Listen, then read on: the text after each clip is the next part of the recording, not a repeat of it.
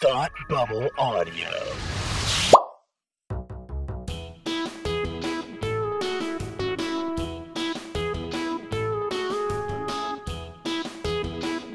Hi, I'm Kirsty. And I'm Kelsey. And it's time to hate watch with us. Welcome to our variety show for sarcastic people. And welcome to the 2019 Really Fucking Good Television Awards for Nice People Only. Woo! You know, I heard another podcaster talking about their, year in review show, and they referred to it as the 2019-2020. It was like a dash. And I was like, that's the naming convention that would solve all of our problems here. Would it? Well, yeah, because, we're always in the future year when we record the past year's award show. You know, it's like but car it's only models, talking except about in 1 reverse. year and not 2 years. Well, no, but it begins and ends with those 2 years. This is getting complicated. Yeah.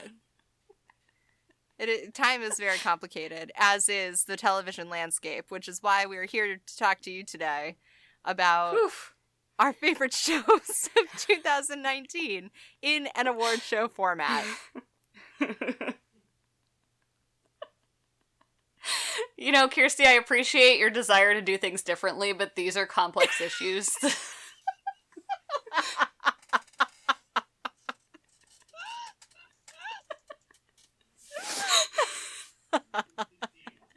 And they will take some time to work through.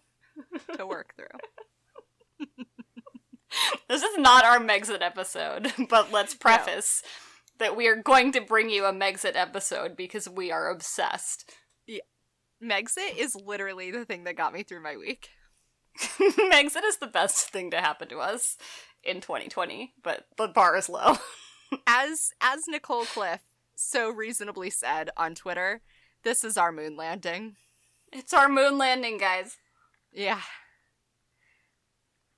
Yeah. We will bring you Megxit content. Yeah. But at the onset, I don't know. Here at the beginning, let us also say that you out there and us in here should be the Meghan Markle we want to see in the world. Yes, please. And it is in that spirit that we bring you the Really Fucking Good Television Award Show for nice people only, because Meghan Markle is a nice person. You're right. And she would only want television for nice people to be recognized. I agree. Yeah. This all started because one of those, actual award shows, kept snubbing nice TV shows for TV shows that sucked. And we were like, hey, nice TV matters too. Nice TV matters. Yeah. So, as a reminder, because that is a good thing to point out, not only are we talking about exclusively nice TV in whatever way we feel like we want to frame that, we're also talking about TV that aired in the year of our Lord, 2019. Yes. So, we can't talk about, something that we watched this year that came out 4 years ago. It's always the technicality that we have to debate, but I always win. Yeah, I think every year I manage to sneak in something that's, right on the fucking line. Oh, yeah. Per usual. I'm a loose cannon. That's all right. That's all right. You know, you're bringing the spirit of Megxit to this podcast. Megxit. I'm being the Meghan Markle I want to see in the world, which is to say that these are complicated matters. Jesus. Kelsey, why don't you start us off with our first category? All right, I'm going to start us off. Our first category is Wildest Ride. Do I say mine first, or do you say yours first? If we need to figure out our system. We planned. Why don't you just say yours first, because you're doing the segment here. Okay. Wildest Ride. My nomination for Wildest Ride is A Little Bit Alexis from Schitt's Creek. I love it. It was a journey. It was just a really great time on Twitter when this happened. And I feel like it just took Alexis to a new level. And it was, well, I guess this season was about her becoming a nicer person. So I'm going to caveat that. But it really added some depth and was truly alarming. I think what's wonderful about that is that it roots both the show and Alexis to this, like, very, very specific span of, like, 2 to 3 years in the early aughts. Where, like... Yeah, she's really like harkening back to, like, Ashley Simpson. Yes, exactly. Like, someone like her genuinely could have gotten a reality TV show and, like, the beginnings of a music career. Yeah.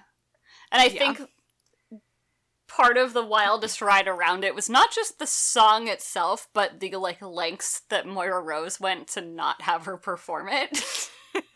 And not audition. There is part of me, like, I think it's one of those jokes that's beautiful because it's not overdone, but there is part of me that could also go for, like, 4 more verses of that song. Oh, yeah. I want to know where we were headed with that. What is your wildest ride? Well, my wildest ride has some thematic qualities with yours. Okay. Has some things in common. And I'm coming in hot with Score, a hockey musical. This was not created in 2019. I know, but I'm allowing it because of the spirit of Noah Reid.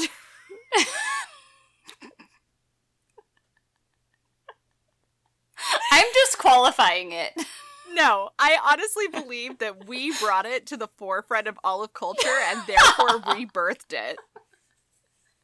In the year of our Lord, I would prefer never to think of ourselves mutually rebirthing anything. Thank you. Score, a hockey musical would not be what it is today without the last several months of us talking about it on Twitter. And I don't care what else actually aired in 2019 because nothing has been wilder than what happened to me when I watched Score, a hockey musical. Yeah, I will nominate your whole experience watching it as the wild ride. That did air in 2019. Correct, in my living room, to be precise. My performance of the first time watching Score, a hockey musical. Yeah. Oh, yeah. Did air this year. I know it doesn't did. count, but I spent a long time thinking about this, and genuinely nothing rocked my world. No, that's the way this accurate. It is accurate. Yeah. Okay. So a little bit Alexis can win. I just had to talk about Score, a hockey musical. No, I think that's fair. Yeah. And I'm glad you did. Yeah. All right. Our next category, is favorite Canadian. And I really struggled with this category. You did? I did. Well, because at first I was like, there weren't that many Canadians on my television this year. And then I was like, well, there were quite a few Canadians on my television this year. There were a lot of Canadians, yeah. And so, and like a lot of them hold equal space in my heart and in my life, Noah Reid among them. Mm-hmm. But, and he's my honorable mention for what it's worth. I chose, though, to take this time to recognize Annie Murphy. Wow, what a theme. Yes, very thematic. I really went back and forth between Dan Levy and Eugene Levy. Mm-hmm. But I just think that Annie Murphy is really doing some things with Alexis that are, like, so organic and so underplayed and so thoughtful and so fucking funny that it's actually, like, being a little overshadowed right now. I think that's valid, and I appreciate you giving her this platform to shine. I also think, like, Alexis in general is more responsible for all of the characters' growth than it is generally recognized in conversations about the show. I agree with that. So, Annie Murphy is my favorite Canadian this year. Good for Annie Murphy. I think her physical comedy on that show is, like, bar none the best physical comedy on that show. Oh, it's fucking incredible. It's so good. Every time she does, like, one of those little, like, head bobbles, it just fucking hits me where I live. It's incredible. Who's your favorite Canadian? I love that nomination. Well, we're really taking a single track here. My favorite Canadian is Noah Reid because of the score hockey musical factor.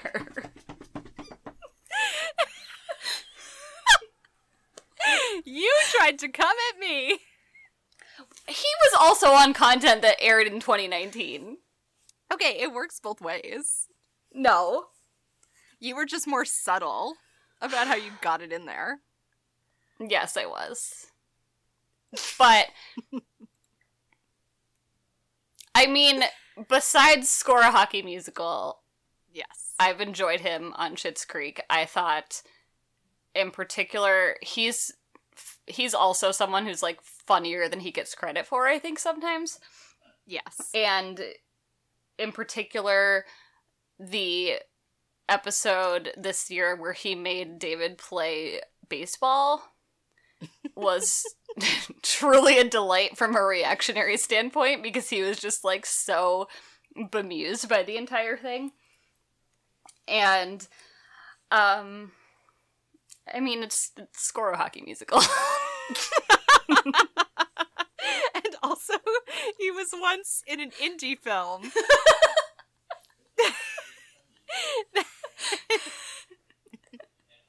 that aired the first night of the Toronto Film Festival.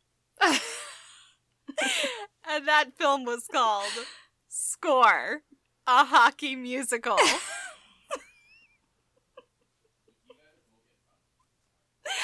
Oh. So who wins this one? Like, all of Schitt's Creek? Schitt's Creek won. Schitt's Creek. This one. Yeah. So, this was my issue. Oh, I just hit my mic. That was my issue this year is, like, all of my favorite Canadians were from Schitt's Creek. And so... Right. It was like, it feels unfair because part of what makes Schitt's Creek work is how balanced everybody is. Mm-hmm. And like, they're all great. They are all great. I had a moment where I was like, was there a single Canadian on Below Deck just because that feels like a tiebreaker? But there was not. So good to know.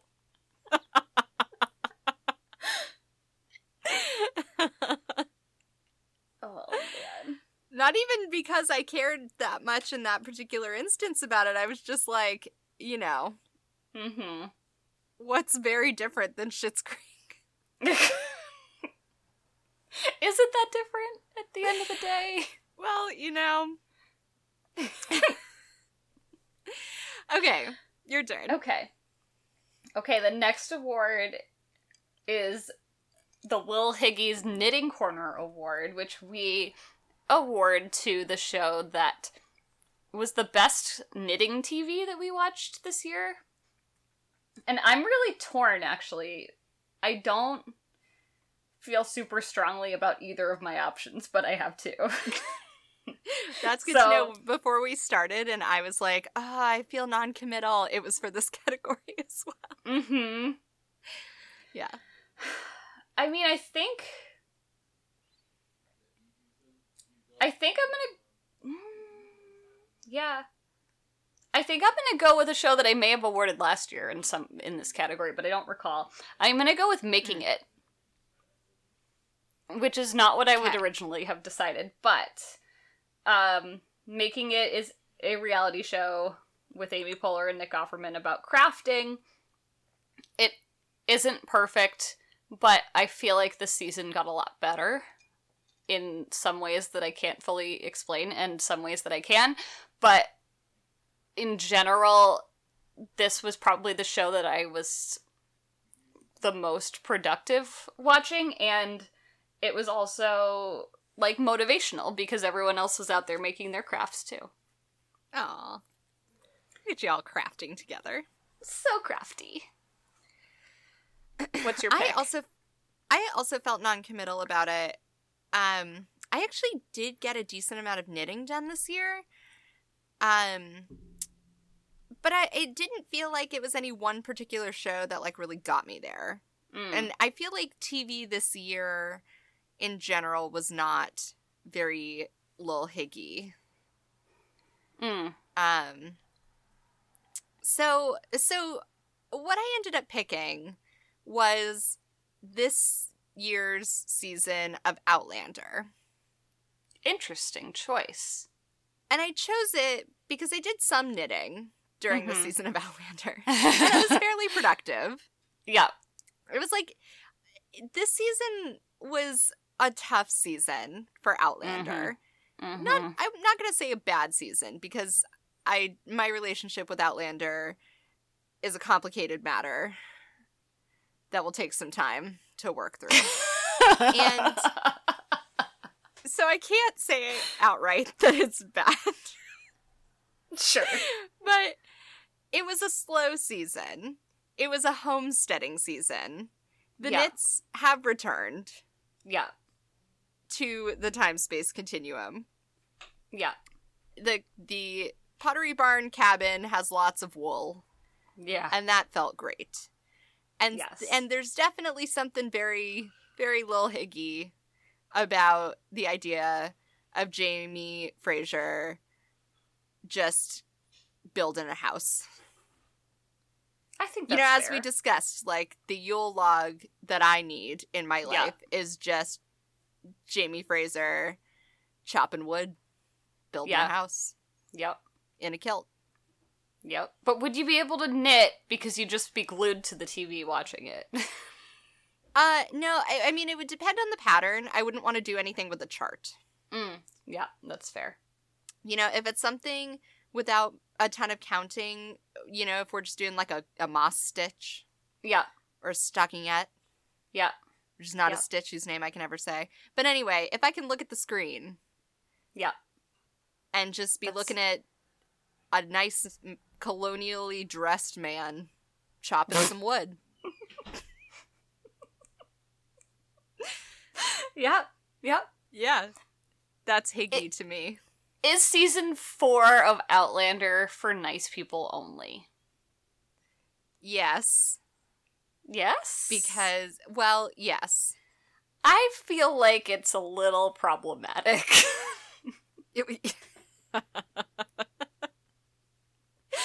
Sure. But note that the things that I identified as being in the spirit of Lil Higgy. Sure. Was like 5 minutes of the season. No, it was more than that. But it did not involve Brianna and Roger, which is really all I care about.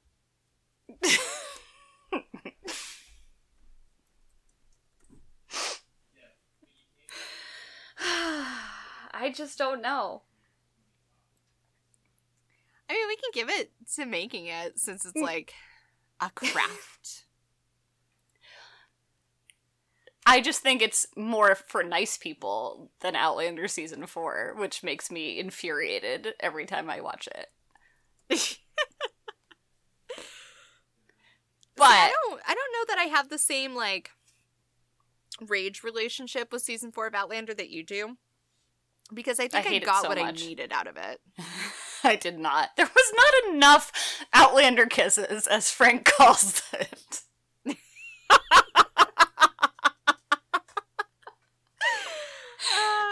Yeah. See, I do think one thing that has helped maybe put some rose-colored glasses on season 4 for me is that, number one, I haven't gotten to it in my rewatch yet. And number two, I have read all of the books now. And they're starting in book 5 onward. there's lots and lots and lots of Outlander kisses, if you will. You didn't tell me that. So I have definitely told you that like 900 times. Okay, you haven't suggested that there's a reason to get through the fourth book, because no.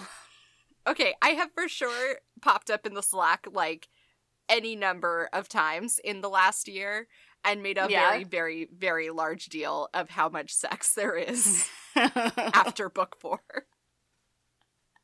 But like an equally loud amount of complaints about the like meandering nature of the storytelling and thousands of useless characters. Okay, so we need to have another conversation about this because I do have thoughts, and this is not the time or the it is a complicated matter, is what I'll say. Boy. I understand your desire to take a different approach. It like genuinely would take time to work through it. Yeah. I had some revelations after the most recent round of Podlander Drunkcast episodes. Anyway, I think it's time for us to talk about the most cinematic visual in television in 2019. Sure. Yeah. Whose turn is it? It's your turn. Oh, okay. Well, mine feels like it might be recency bias, but it also came to me so fast. Okay. When I started thinking about this category. It is Princess Margaret sitting poolside in Moustique covered in fur. Mm-hmm. Hungover in sunglasses. Mm-hmm. Like, that image is so layered, both literally and figuratively.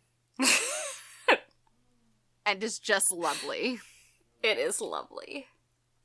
Also, they had, like, I know I also nominated Margaret last year for most cinematic visual, but I just think, like, there is something The Crown has been able to do with Margaret in terms of symbolism that has just been, like, very quietly effective.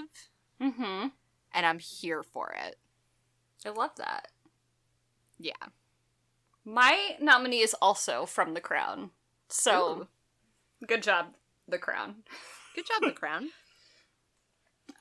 Mine is from a, I think, back half of the season episode. And it's when Prince Charles is talking to, I think, Wallace Simpson, but don't quote me on that. Mm-hmm. And he's, like, their whole family is gathered for a reason. And he says to her that my family has my best interests in mind. And she says, no, they don't. And then he turns around and they pan to his whole family standing there kind of like looking at him and looking like showing their personas in like a single glance, whatever that may be. And I loved it for what it was, but also when I saw it, it immediately for some reason reminded me of the scene in Mad Men when they get the new office space. I think it's like the first new office space, and everyone stands in a pane of the window. Mm-hmm. You remember that shot? I do. I love that shot. Mm-hmm. For some reason, like, the way they were all placed kind of reminded me of that.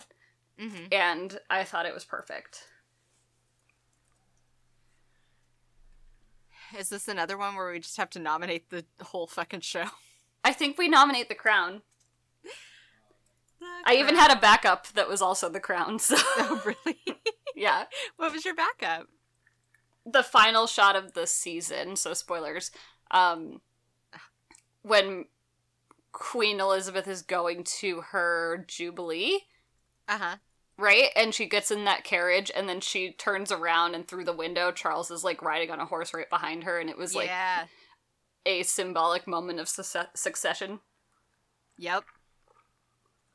Mm-hmm. Yep.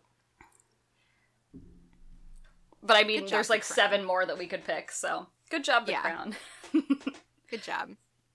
I mean, in fairness, I will say The Crown was like the most artful television I watched this year. Yeah, I would say that for me too, at least for like new TV that I watched this year. Yeah, I was like not watching much like really highbrow stuff. It's alright. No one said you had to. It's true. This is our Mhm. podcast. It is. Okay. Ready? Yeah, buddy. Most romantical moment? Oh wait, this is yours. No, it's mine. Yeah, this is yours, girl. I panicked about the order. Most romantical moment of TV. This is my favorite. Yeah, this is Kelsey's category. I decided this winner a long time ago, and I'm gonna call it the winner anyway. I feel so strongly.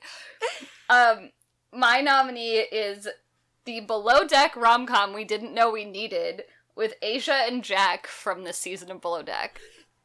That was mine too! Yay!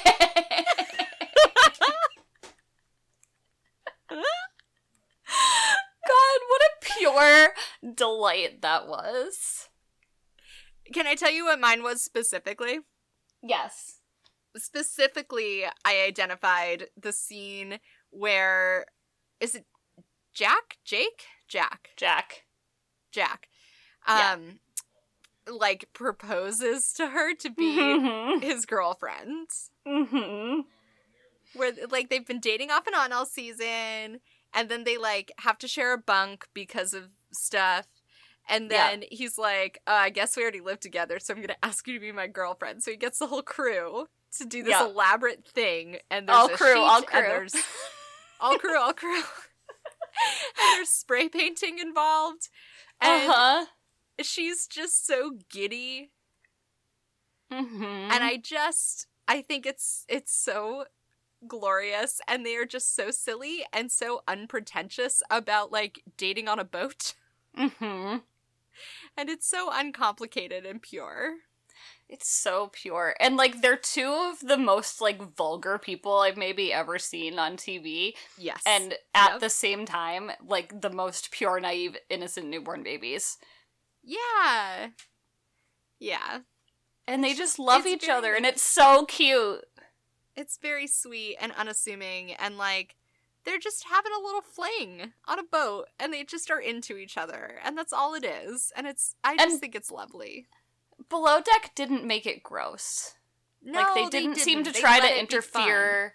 Yeah, it was great. They were just having a fun summer together. Yeah. And And I don't I- know if this... Go ahead.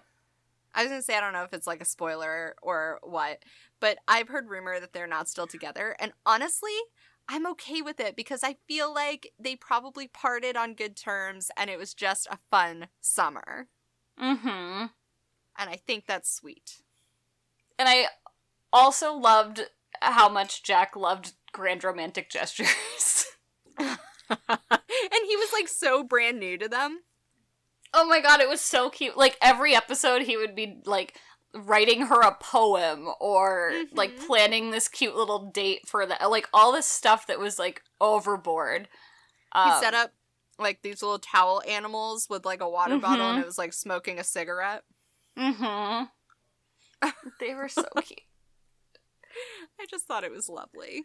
It was. And, Because like, most of the romances on Below Deck are like, you know, people being catty and manipulative and like Yeah. sleeping with each other, and there's love triangles, and it's like, it's all like weird because they're in tight quarters together. yeah. You were about to say something. Oh, I was gonna say pretty much the same thing, that, like, it wasn't typical of this type of a reality show, and I think because it was the first season I watched of this show, like, in general, I think it was, like, it endeared me to the show in maybe a way that isn't even fair to it, because the rest of it isn't like that, but it was so good. It was very sweet. It was. Good job. Yay! So they win. Yay. As they That's should. great. Ah. That, of all the ones that I expected us to double up on, that's not quite the one I was expecting. I kind of thought it might happen. I love it. Yes. Okay. Now it's time for the most important part of every year's episode. Our favorite award. The Is He Hot or Is He Tall award. Yes. My pick this year for this award is unconventional. Typically, we have chosen to recognize men who are both hot and tall. Mm-hmm. Who we are now personally attracted to. Yeah. I.e., the receiver of our Lifetime Achievement Award in the Is He Hot or Is He Tall category, Sam Heughan. Yeah. Yeah. So this is an entirely different... I'm going to take a different approach. Okay. I would like to recognize a man who I think embodies the spirit of the game. Hot or tall? Where I'm nervous. I had time with this gentleman where I was like, is he hot? And then by the time we ended our time together, I was like, no. And also, he's not that tall. Oh, no. Oh, I know who you're gonna pick. And I picked Joao from Below. Oh, that's not who I thought you were gonna pick. Who did you think I was gonna pick? I thought you were gonna pick Justin Baldoni. No, I picked him the first year. Oh yeah. Wow, Joao, I'm alarmed. But So you got this first-hand information too. Second-hand, whatever.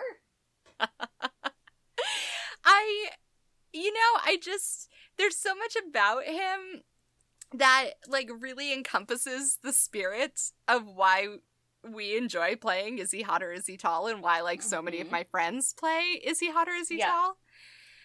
Where it's like, something about him seems like it should be attractive. Like, he's charismatic, he has a cute face, and so you're kind of drawn to him, but something seems off all the time. And generally with men, that's when you're like, oh, you're just tall. You're not actually hot.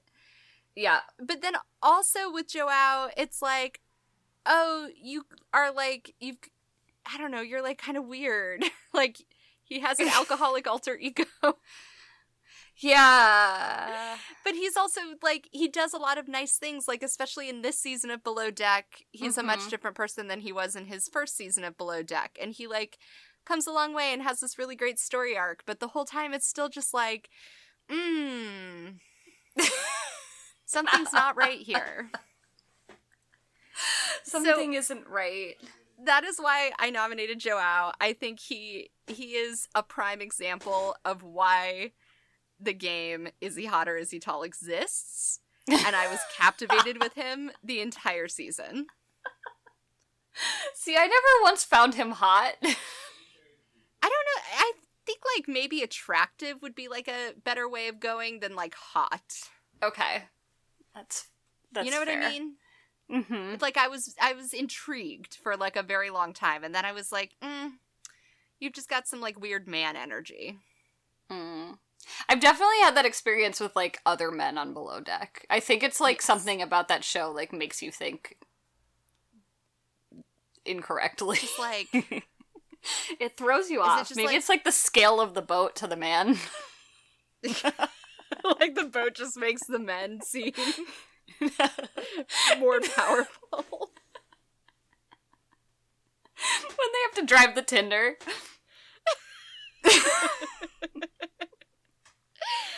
Yeah. Wow. Yeah. I think, that was alright. pick. I mean, I was going into this award season thinking that we were going to nominate Sam forever, so that was a little bit alarming. But... Oh, I thought we were nominating him forever, but we still had to bring other people. See, I didn't know that. However, I prepared a, like, last-minute candidate, and it's also in the vein of, like, being a little problematic and alarming. And that is someone whose name I don't know off the top of my head, but the person who plays Prince Charles. Oh no. I'm alarmed. But I've spent a lot of time with him because he's on another show I've been watching that was not in 2019, or did. His name but I is haven't Josh watched it. O'Connor. Yep, that's the one. Thank you. And I tend to think he's hot and not, I mean, wow. That was a Freudian slip. I tend to think he's tall and not hot, is what I was trying to say. But at the same time, I was watching The Crown and I'm like, but is he almost hot? Anyway, it made me feel uncomfortable. He's kind of got that, like, Benedict Cumberbatch? Is that his name? Yeah. You know, that, like, sort of long, lanky British man face where it's like, I don't know what's happening, but I continue looking at you with interest. Yeah. So... in an interview, he describes Prince Charles as a man waiting for his mother to die for his life to have meaning. I mean, isn't that like the baseline description of a person in the line of succession? I just think that's like a pretty buck wild. But yeah, also correct. He goes on to say, waiting for your parent to die is pretty messed up. That the one person who should be unconditional is the person that holds the power for you to have any meaning in your life. It's quite nice to play that. They're huge stakes.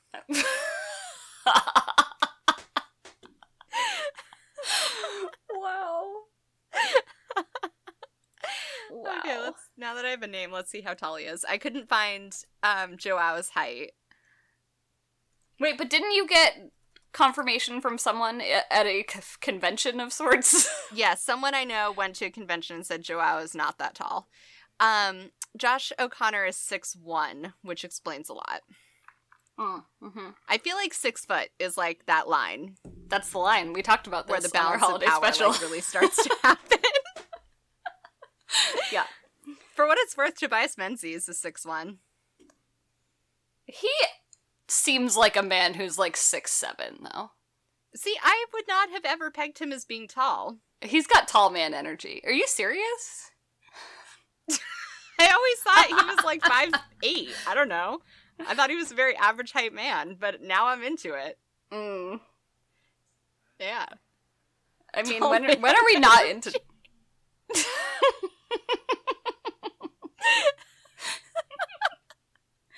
Oh boy. I was in a room with someone, it might have been the Thought Bubble Audio Holiday special where we got to talking about hot or tall. In which and you were I in a room said- with no one.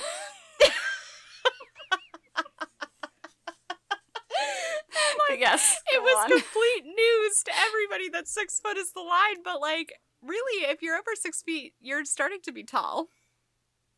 Yeah, I would agree with that. It's just like every time I've looked up a man's height to see if he was actually hot or not, he's been 6 foot or above, and I've been like, that's why. Yeah. Also, what was like the hottest thing that you think Sam Heughan did this year? As a person? Yeah. Or I didn't Jamie prepare for Fraser, this how- category. Neither did I. I was just thinking about like how we wanted to honor our true patron saint of hot or tall. No, that's fair. I mean, I kind of want to say his like staged whiskey sipping photos.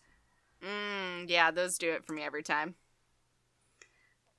Sam Heughan. I is don't trying to think he launch was a in whiskey brand. Yeah, that's how we should honor him. It's a life choice that he's made. Yep. It involves 3 different Instagrams that he manages personally himself. No, it's his weird manager friend. We've been over this. I stand by my statement. No, it's not him, because sometimes it takes, like, a couple hours go by, and then they all regram them, and then it's like, he definitely he's texted him and told texting him, that like, guy. oh, he totally they've is. got, like, a friendship Slack. Yes, yes. That's all I'm saying. Yes. That's not incorrect. Yeah. Okay. Who wins? I don't know. All men with confusing energy? We can't just no, all men cannot win any awards. Hashtag not all men. Not all men. We can give it to Joao for being, like, the spirit of hot or tall. I do think between the two of them, Joao is hotter. Okay. He definitely has more muscles. He has more muscle. I think, like, that's definitely at play with, like, why the men on Below Deck sometimes seem hotter. Mm-hmm. You know, because they're doing, like, strongman things. Yeah. Like lifting Lifting chairs up mountains. Big ropes and stuff. Yeah. Yeah. Yeah. So at this juncture in the show, I think we should take a moment to remember the shows that have left us this year. Yes. Yes. Because quite a few shows that are important to us, or me, because I don't think you finished like 2 of them, I worked left really us hard this this year. You did. So our in memoriam category for 2019 includes You're the Worst, Catastrophe, Jane the Virgin, Veep, and Game of Thrones. R.I.P. R.I.P. That is a lot of shows. They are all very important. The only show that I wrote down to recognize was, in fact, Jane the Virgin, because that is the most important show. Not of, like, all time, but just, like, of the year, I think. Most important show of the year, or the most important in memoriam show of the year? In memoriam show, sorry. Just, like, a lot of qualifications. I just still have a lot of feelings about the way that they chose to end that show that I'm not happy with. And if I had to choose a most important on this list, I think I would choose Catastrophe. Yeah, see, I never finished it, so that's my bad. It was beautiful and delightful. I'll get there someday, I promise. Okay. I'm trying. There's 6 episode seasons. Yeah, but I tried real hard. Yeah. I'm joking, I understand. Yeah. Kind of. Well. It's tough out there, guys. Alright, enough for putting you on blast. Yeah, it's fine. We I have understand. a whole category dedicated to that, so Yeah, we'll get there. we'll get there. All right. Your turn. My turn. The next award is for the most Michael Schur moment of the year, which just has to channel the spirit of Michael Schur. It does not have to be a Michael Schur production. So, my nominee is Dairy Girls. Oh. Specifically, if I had to choose a episode/moment, it would be the last one in season 2, when, whatever his name is, James? James? Decides that he is also a Dairy Girl and decides to come back and stay in their friendship unit. And it's beautiful. That was lovely. But that whole show in general, I feel like, has a lot of Michael Schur friendship feelings, and kind of can sit alongside the Michael Schur canon in that way. I completely agree with you. What is yours? It's beautiful friendship times. Oh. Okay, so mine... mine is Patrick coming out to his parents. Oh, yeah! In Schitt's Creek. And I chose it because I think what's particularly, like, Schurian, if you will, about it, is that, like, the whole episode is predicated on Patrick's neuroticism and not what exists in the real world. And what exists in the real world of Schitt's Creek is that, like, everybody just loves each other. Yep. like, unconditionally and unquestionably, whoa. Sometimes I think I can make up words on the fly, and then it's more complicated than that. It sure is. Much like Megxit. So then he, like, gets himself all worked up, and then he actually comes out, and his parents are like, oh, yeah, no, that's not the problem. We're just more confused why, like, you didn't think you could tell us. Mm-hmm. Like, what did we do wrong that you, like, didn't trust us? And then it's just this, like, time when everybody gets to come together and love each other, and it's very sweet and wonderful. It is. It is very sweet. And it's, like, a way of touching on, like, life outside of the TV show without having to get too deep into, like, life outside of the show. Yeah. Which I think Michael Schur is, like, very good at doing. Yeah, I agree. These are good candidates. I know, this is a tough category. I know. My instinct would be to give it to James the Dairy Girl. Yeah? I think so. For friendship reasons. I'm now thinking. No, I think that's fair. I was trying to think of if one show was for nice people more than the other show, and I think they're both pretty even on that. Yes, I split. They are both nice people cloaked under a lot of not niceness. Yeah. Like, you have to really get to know them to understand where the niceness is. Mm-hmm. But it's for sure there. Yeah, 1000%. There's a lot of warm fuzzies to be had. You just have to, like... Yes. Get there. Yeah. All right. I'm going to take my win. I'm not going to push it. Okay. I also... All right. Yeah, okay. Go. What were you going to say? No. All right. Just no. No. It's complicated. It's complicated. It's a complicated issue. What have we done? All right, that press release was the best thing that's happened to me. Ever. Ever. Calibri. Oh. Okay. Man. Yeah. Okay. Is it my turn? It's your turn. Oh, okay. All right. So this category is the time you got most got in 2019. Mm-hmm. And mine was truly buck wild. I have 9,000 questions that I think are still unresolved. And every time I think about it, I get to ride that ride again. Oh boy. And that was the moment when Colin the deckhand attempted to sacrifice himself to keep June, the third stew, from getting fired. Because there were too many people on the boat.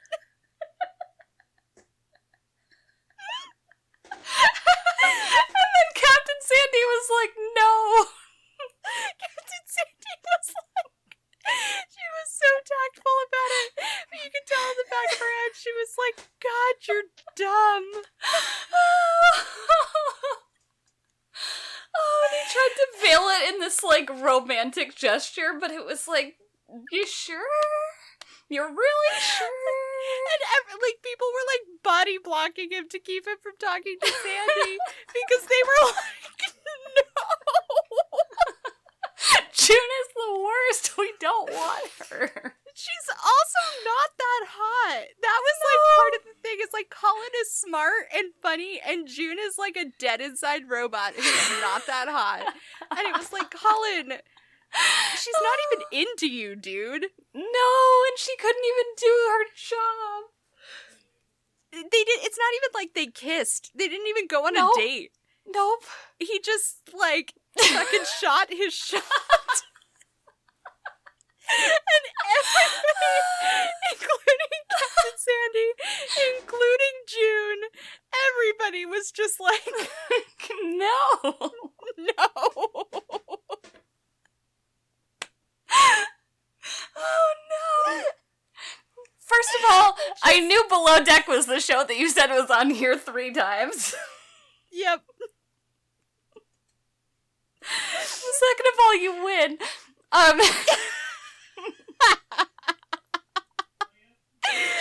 The thing of it is like, they showed it in the preview the episode before, and I was like, are you fucking kidding me? And then they started the episode, and I was still like, are you fucking kidding me, Colin? Oh, no. Oh, it was a ride, I tell you what. It sure was. Wow. Holy shit. I'd kind of forgotten that it happened until this very moment, and I'm really thankful that you had to bring it up. I have never forgotten. I've spent a lot of time thinking about it. Yeah. Wow. It really That's caught me delightful. off guard.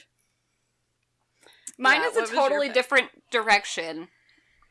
And I appreciate your desire to take a different approach. thank you.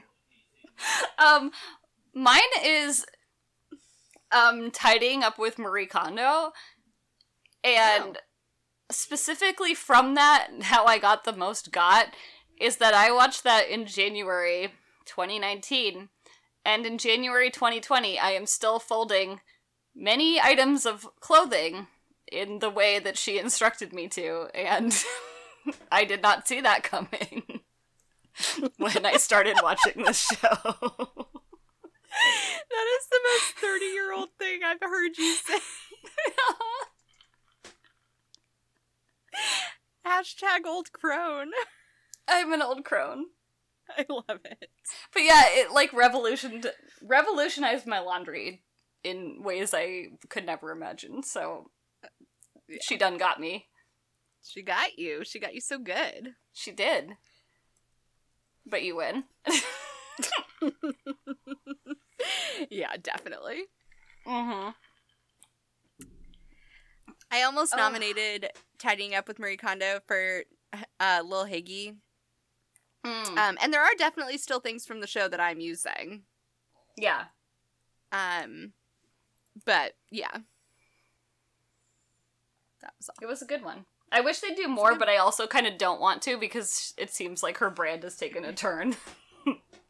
And, you know, that was like my biggest criticism when the show came out, is there were all these think pieces about how great it was and how like heartwarming it was and how genuinely Marie Kondo just wants to help people. And I was like, nah, friends, like she's about to sell a lifestyle brand. Mm-hmm. And sure enough, I was like, before you know it, she's going to have a line of little boxes and you're going to be paying like $20 at Home Goods for them. Mm-hmm. Oh, yeah. Mm-hmm. Anyway. Oh, buddy. Okay. I feel like I got just by retelling. Yeah. Yeah. Well, now it's time to talk about the most important TV that you missed in 2019. Yes. I love like this category. My personal favorite category. I love this category so much. Yes. So I am going to nominate Succession as the most important TV that you missed this year. That's what I nominated as well. Oh, good! So you have a roadmap for 2020. Yes. So talk to me about the fact that I have missed the show. Mainly, I'm just feeling a little upset because there's so many things on Twitter that I want to send you that I can't send you because you won't get. And we need to resolve that. I think that your corner of Twitter is close enough to mine that you're also getting a lot of Succession jokes in your feed, and I just want you to appreciate all that it has to offer the internet. Mainly commentary about like them. Yeah, but it's better if you see it. Trust me. It has a lot of things that we enjoy, including yachts and Scotland and some really doofy men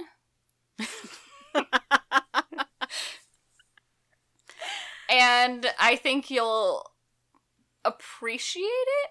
I'm, like, still a little torn on whether you'll buy in enough to watch enough to fully come around on it, because I feel like it does take some time to for it to find its own footing in a way. Mm-hmm. And to, like, for you to adjust to, not you personally, but everyone, to adjust to, like, their, like, extremely dark humor and, like, tone. Because the first few episodes I was like, is this just prestige-y TV? And then I got it. Yeah, that's fair. I think it's worthwhile just for the Twitter jokes alone. Okay. Yeah, I was gonna say Succession because it feels like it means something in this particular moment in time and culture. And also, I know just enough about it to know the jokes on Twitter have been lit. Yes. Yeah. Like, I get the gist of all of them. Yeah. But I feel like Twitter's missing some of the color. Yes, that's very true. Yeah. So, can't wait for you to watch Succession. And it's also, like, 2 seasons. You can do 2 seasons of short seasons. No one told me that. I thought it was, like, 4 seasons. No, it's 2. Oh. Yeah. Well, that automatically makes it a lot less of a barrier to access. Yeah. Good job, Succession, I guess. Good job, Succession. Good job, us. Good job, us. Also, good job, me, because I watched enough content this year that it was a fairly simple answer. Yeah, that's true. Yeah. Very true. Okay, our next category is Best Friendship Moment. Mm-hmm. I took some artistic liberties in this category. Did you take a different approach? I definitely took a different approach. However, I don't think it's a complicated matter. Okay. And I think if you will allow some loose parameters, you will appreciate how I got there. Okay. I'm willing to be open, unlike Queen Liz. So, the friendship moment that I chose was Ted Danson and Jane Fonda getting arrested together for climate change. Oh, bless you. Now, this isn't a television moment in the way that we often talk about it. The loopholes that I used to nominate them was the fact that Ted Danson and Jane Fonda have been on TV and that it would have aired on cable news. But, I really racked my brain, and from, traditional television shows, the way we talk about them on Hate Watch, I couldn't think of anything that, felt like friendship in a meaningful way. Not that there wasn't good friendship on television, but it just, nothing, really hit me in this category. But I did almost instantly picture Ted Danson and Jane Fonda getting arrested together. And the look of pure delight on Ted Danson's face. That's a great nomination, and I will allow it in this circumstance. And they're, friends, and also, really, guys, what's more pure than climate change?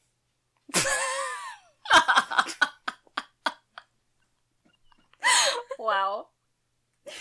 Yeah. Wow. What was your best friendship moment? It's less politically charged. But mine is from the most recent season of Bake Off. And it is when one contestant who always wore a tie got voted off, and then the next week all of the remaining contestants came in with ties.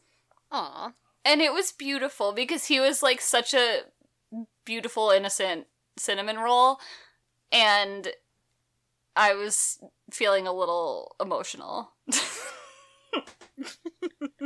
But Bake Off in general is always about the spirit of friendship. It's true. That was just a really nice moment and a deserving one, and I think it like spoke to the pure nature of Bake Off, and I know like a lot of other shows have been trying to replicate it and they just can't, and it's because you can't. It just like comes organically to Bake Yeah. Off. Like it's just like what they do. Yeah. Like no one told, I mean, I don't know.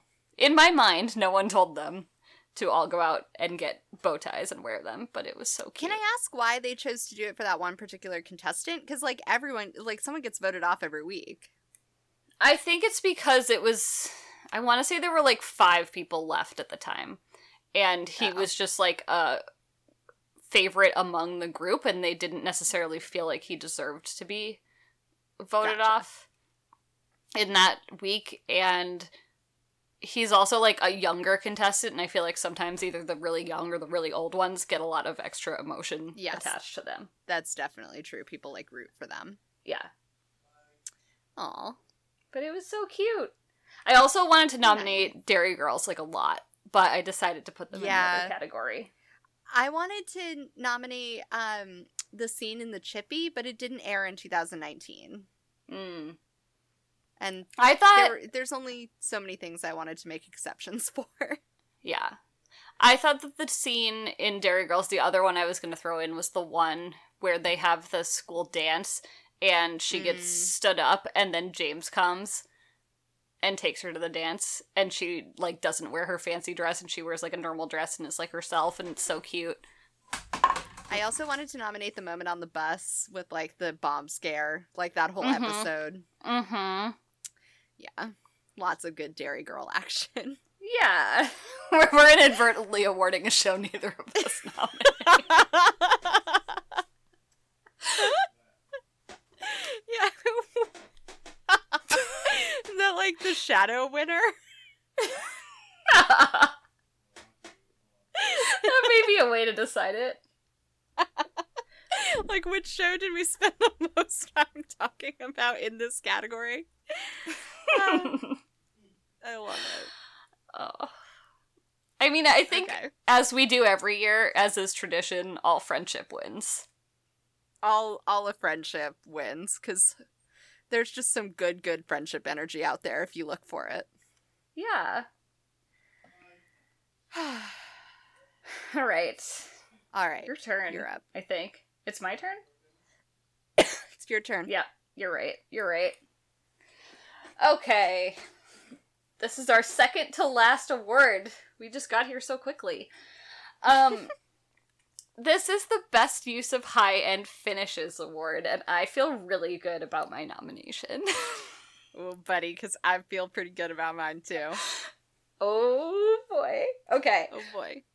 Mine is the season finale of Last Week Tonight's song, Eat Shit, Bob Murray. Oh, I haven't seen this yet. You haven't seen this yet? What are you doing? I'm like 2 months behind on Last Week Tonight. Oh my god, I told you to watch it that night. I know, and everything's hard. Anyway, this makes my case harder to make. However, basically, it's Last Week Tonight did a whole episode about slap lawsuits based on a lawsuit that they were in with Bob Murray, who sucks. And they tend to put all of their budget, or a significant portion of it. Oh, it wasn't the season finale, it was second to last. Sorry there. They put a lot of their money towards some, like, big, goofy spectacle every year. And this year, they took a lot of resources to create the high-end finish of this musical number. And it was all about how much they hate him, and it was all this stuff about, you could get around the law, or not get around it, but, like, not get sued because of what they were saying was so unbelievable it couldn't be true. So it's about all these things that he supposedly did that he hasn't done. and they can't get sued for it because of the language that they used, and so it's all about basically telling him to eat shit because he's terrible. And it's so good. And I love big petty energy, as we know, and this was the pettiest thing I've ever seen, and it made me so happy. And I love that they just took a fuck ton of money and just was like, this is what we will do. This is the hill I will die on. Oh, it's so good. It made me so happy. I love that. You need to watch it when we're done. I do. I really do. You can just watch the song. You don't even have to watch the episode. No, I need to watch the episode. The last episode of Last Week Tonight I watched was the one about the census, and it was a good episode. Is all I'm saying. This was like the next one after that. Oh, I know. Well, but I wasn't even caught up when I watched the census one. you don't have to watch them in order. Well, I know. That's why I watched the census one, even though I was behind on the rest of them. All right. I just feel very strongly about civic duties. Okay. What is your high-end finish? My best use of high-end finish is specifically for you. And it is the Dairy Girls Great British Break Off crossover episode. Yay! Because it was like two very good things that British television has going for it right now. And they were like, let's take all of this friendship and all of this positive energy and put it in one tent. And it was so good. It was like a very, very excellent allocation of resources. I agree. And I would like to thank our listener who sent us a link to said episode. Yes, I think it was Rachel. Mm-hmm. Thank you so much, Rachel. It was so good. I think we forgot to reply to the email. We will. We'll send a reply. Yeah. It was making a lot important. of promises. Just constantly. But thank you for all that you do. Yes, that is service journalism. Yeah. Oh, that was a good high-end finish. Yes. It was so fun. Who wins? All right, who wins? I really think Last Week Tonight needs to win, personally. Okay. And Fine. Dairy Girls has already won many times. I'm okay with that. You'll need to watch it to confirm, but It's fine. John Oliver is a very nice person. He is a nice person. It was not, I guess it wasn't nice, but it was, that's fine. No, okay, here's the thing about the really fucking good television award show for nice people only. The qualifiers are really fucking good television and nice people. Yeah. Nowhere in there did we say that the content being nominated itself had to be nice. You're right. It just had to be good. It had to be good, and nice people had to be involved. You're right. I love that. Yeah. What a good loophole we can use whenever we want to. Does that explain to you any of the thinking I've done over the last few years? Because I know I've nominated some people who we haven't been sure about. I don't recall. It's fine. All right. I understand your desire to take a different approach, Kirsty. Oh, lordy. It's your turn. You get to do the honors. Oh, is this me? Yeah. Oh, no. I thought this was you. Okay. Well, guys, you've made it to the end of the Really Fucking Good Television Award Show for Nice People Only 2019. We are presenting to you our final category. And that is the Best Hate Watch of 2019. Mm-hmm. Now, my nomination is complicated. As they always are. As they always are. Because I refuse to follow the rules. Yeah. I also have two. Okay, you get to say one, and then I'll go, and then you can go. Okay, that's fine. I can live with that. because I really like the punch that my second one's gonna have. Is that gonna ruin your cadence, or are you good with that? No. Okay. No. Okay. Okay, my first one is controversial, and as we just discussed, it bumps up against that nice people only qualifier a little bit. Mm-hmm. However, I think the value that we have drawn from it is worth weighing in the equation. And that television show is Game of Thrones. Now stay with me for a second here. Mm-hmm.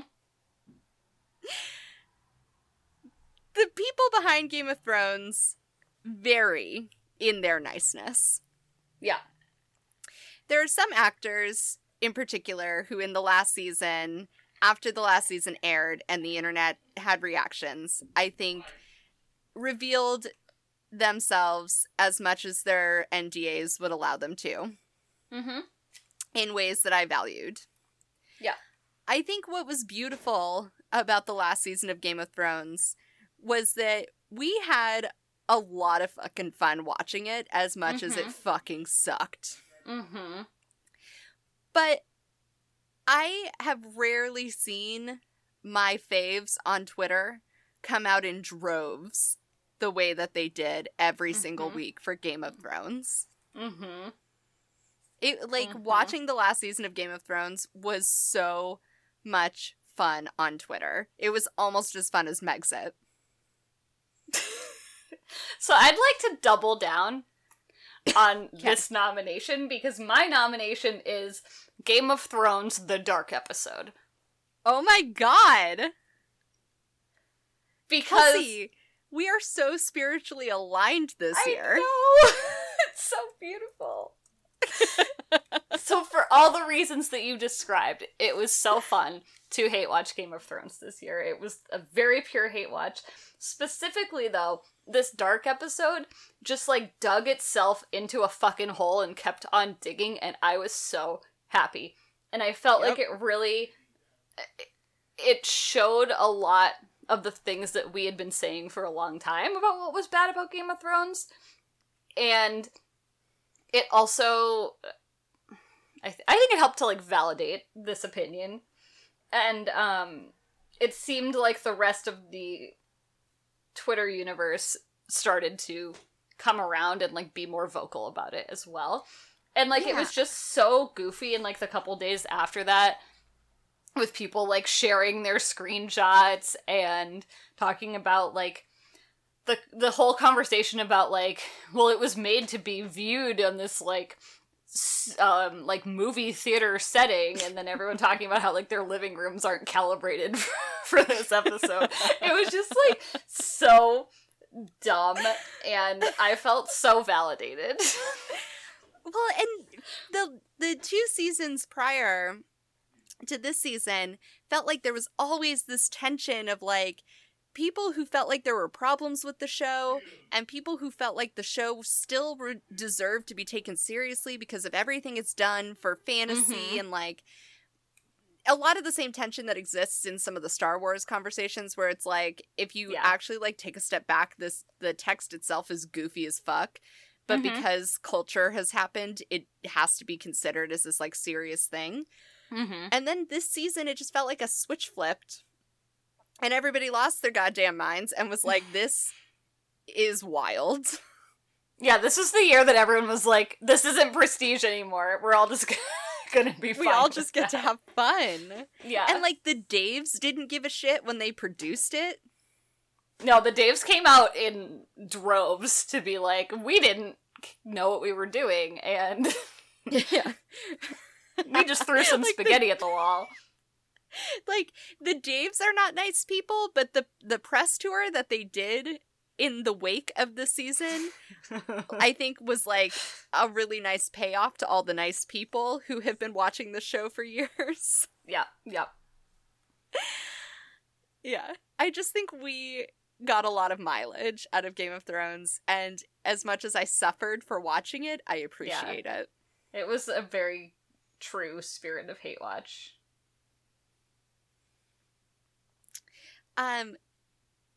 My actual pick Not my Okay. actual pick, because it's not allowed. But my pick for best watch of 2019 Oh, is Score, boy. a hockey musical. Here we go.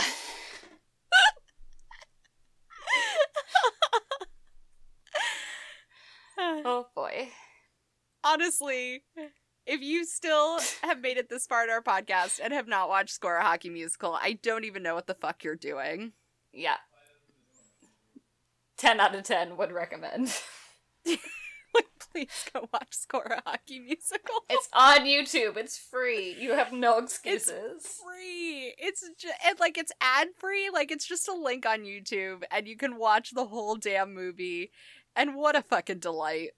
It is a delight. I think I've watched it in full 3 times now. 3? 3. Yeah. Wow. Yeah. Wow. And I mean, you know it what, sticks guys? with you. Like, some days you just wake up in the morning and you're like, hockey, greatest game in the land.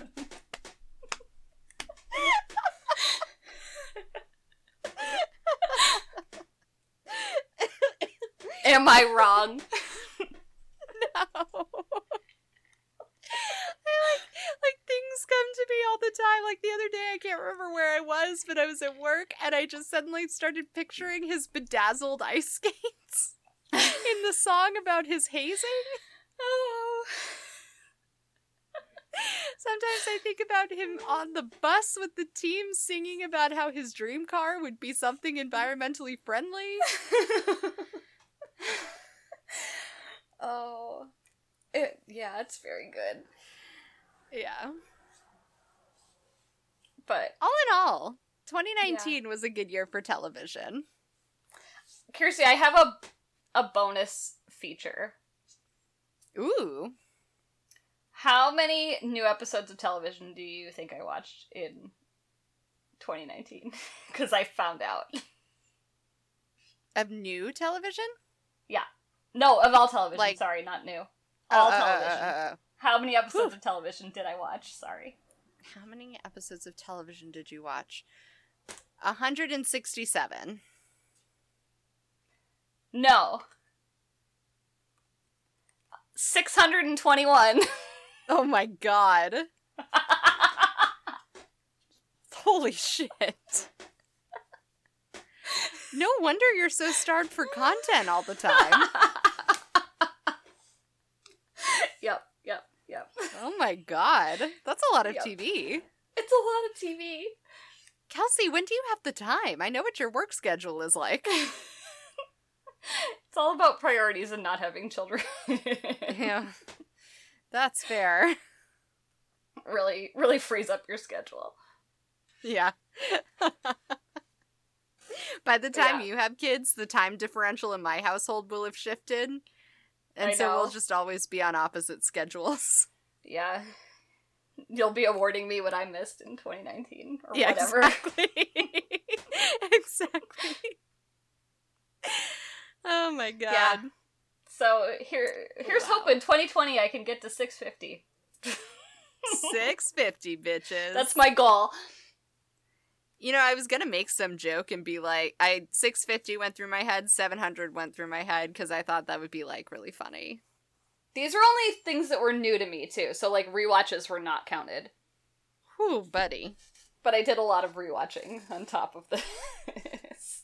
Wow, you were just really out there, like, doing the work for the ratings, for the networks. Doing the work.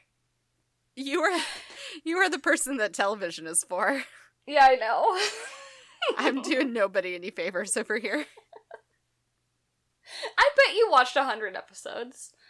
I bet you're yeah. you're hitting around 100 there. Probably. I That did feels watch right. way more. I watched more TV this year than I did the 2 years prior. Yes. I'm so proud. Which, you know, like, not puking constantly and then not also, like, being up all night with a nursing infant helps a lot, as it turns out. Yeah, I've heard that. Things to look forward to. Delightful. Ugh. Yeah. Well, folks. So anyway. That was 2019. Yeah. Friendship wins. Mm-hmm. Game of Thrones? Mysterious wins? men with weird auras Yep. won. Mysteriously. Mm-hmm. I feel good about our nominees. Yeah. All right. Well, stay tuned for maybe a week or two from now. We're not making any promises. No. For Pilot Palooza 2020, Woo! we've got our shows. We're ready to go. We just have to watch them, and that's the hard part. That's always the trick. But thank you for listening for another full year. Pilot Palooza You will said be our this was what? Our fourth. Yeah. That's crazy, y'all. So this is 3 full years of podcasts. So thank you all for putting up with us. Yeah. Yeah. And if That's you'd like the to real celebrate friendship moment. our 3-year podcast anniversary, you should for sure leave us a rating, review, whatever you want to do on whatever platform you're listening on. It would be very helpful. Yeah. Yeah. You can also find all of our websites and stuff.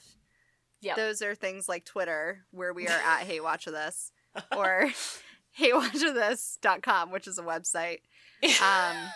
Also, there's an email address, heywatchwithus@gmail.com. Yeah. And we have some friends. Those are over at the Thought Bubble Audio Network. And sure they have are. shows where they do podcasts and talk about things. You can find them at Thought Bubble Audio FM on Twitter and thoughtbubbleaudio.com. Kirsty's feeling confident. thoughtbubbleaudio@gmail.com. And also use your search function on Patreon. Yeah. Type in Thought Bubble Audio and find them over there. And donate some money to keep these great, silly little shows that we all do going. Yeah. And I want to shout out to Loud Women, in particular, one of their shows that I believe is ramping back up for the new season of Shrill. So if you like that, you should check them out. Yeah, that's television for nice people, for sure. Yeah. Yeah. All right. Well, thank you for listening. We will see you next time. Bye.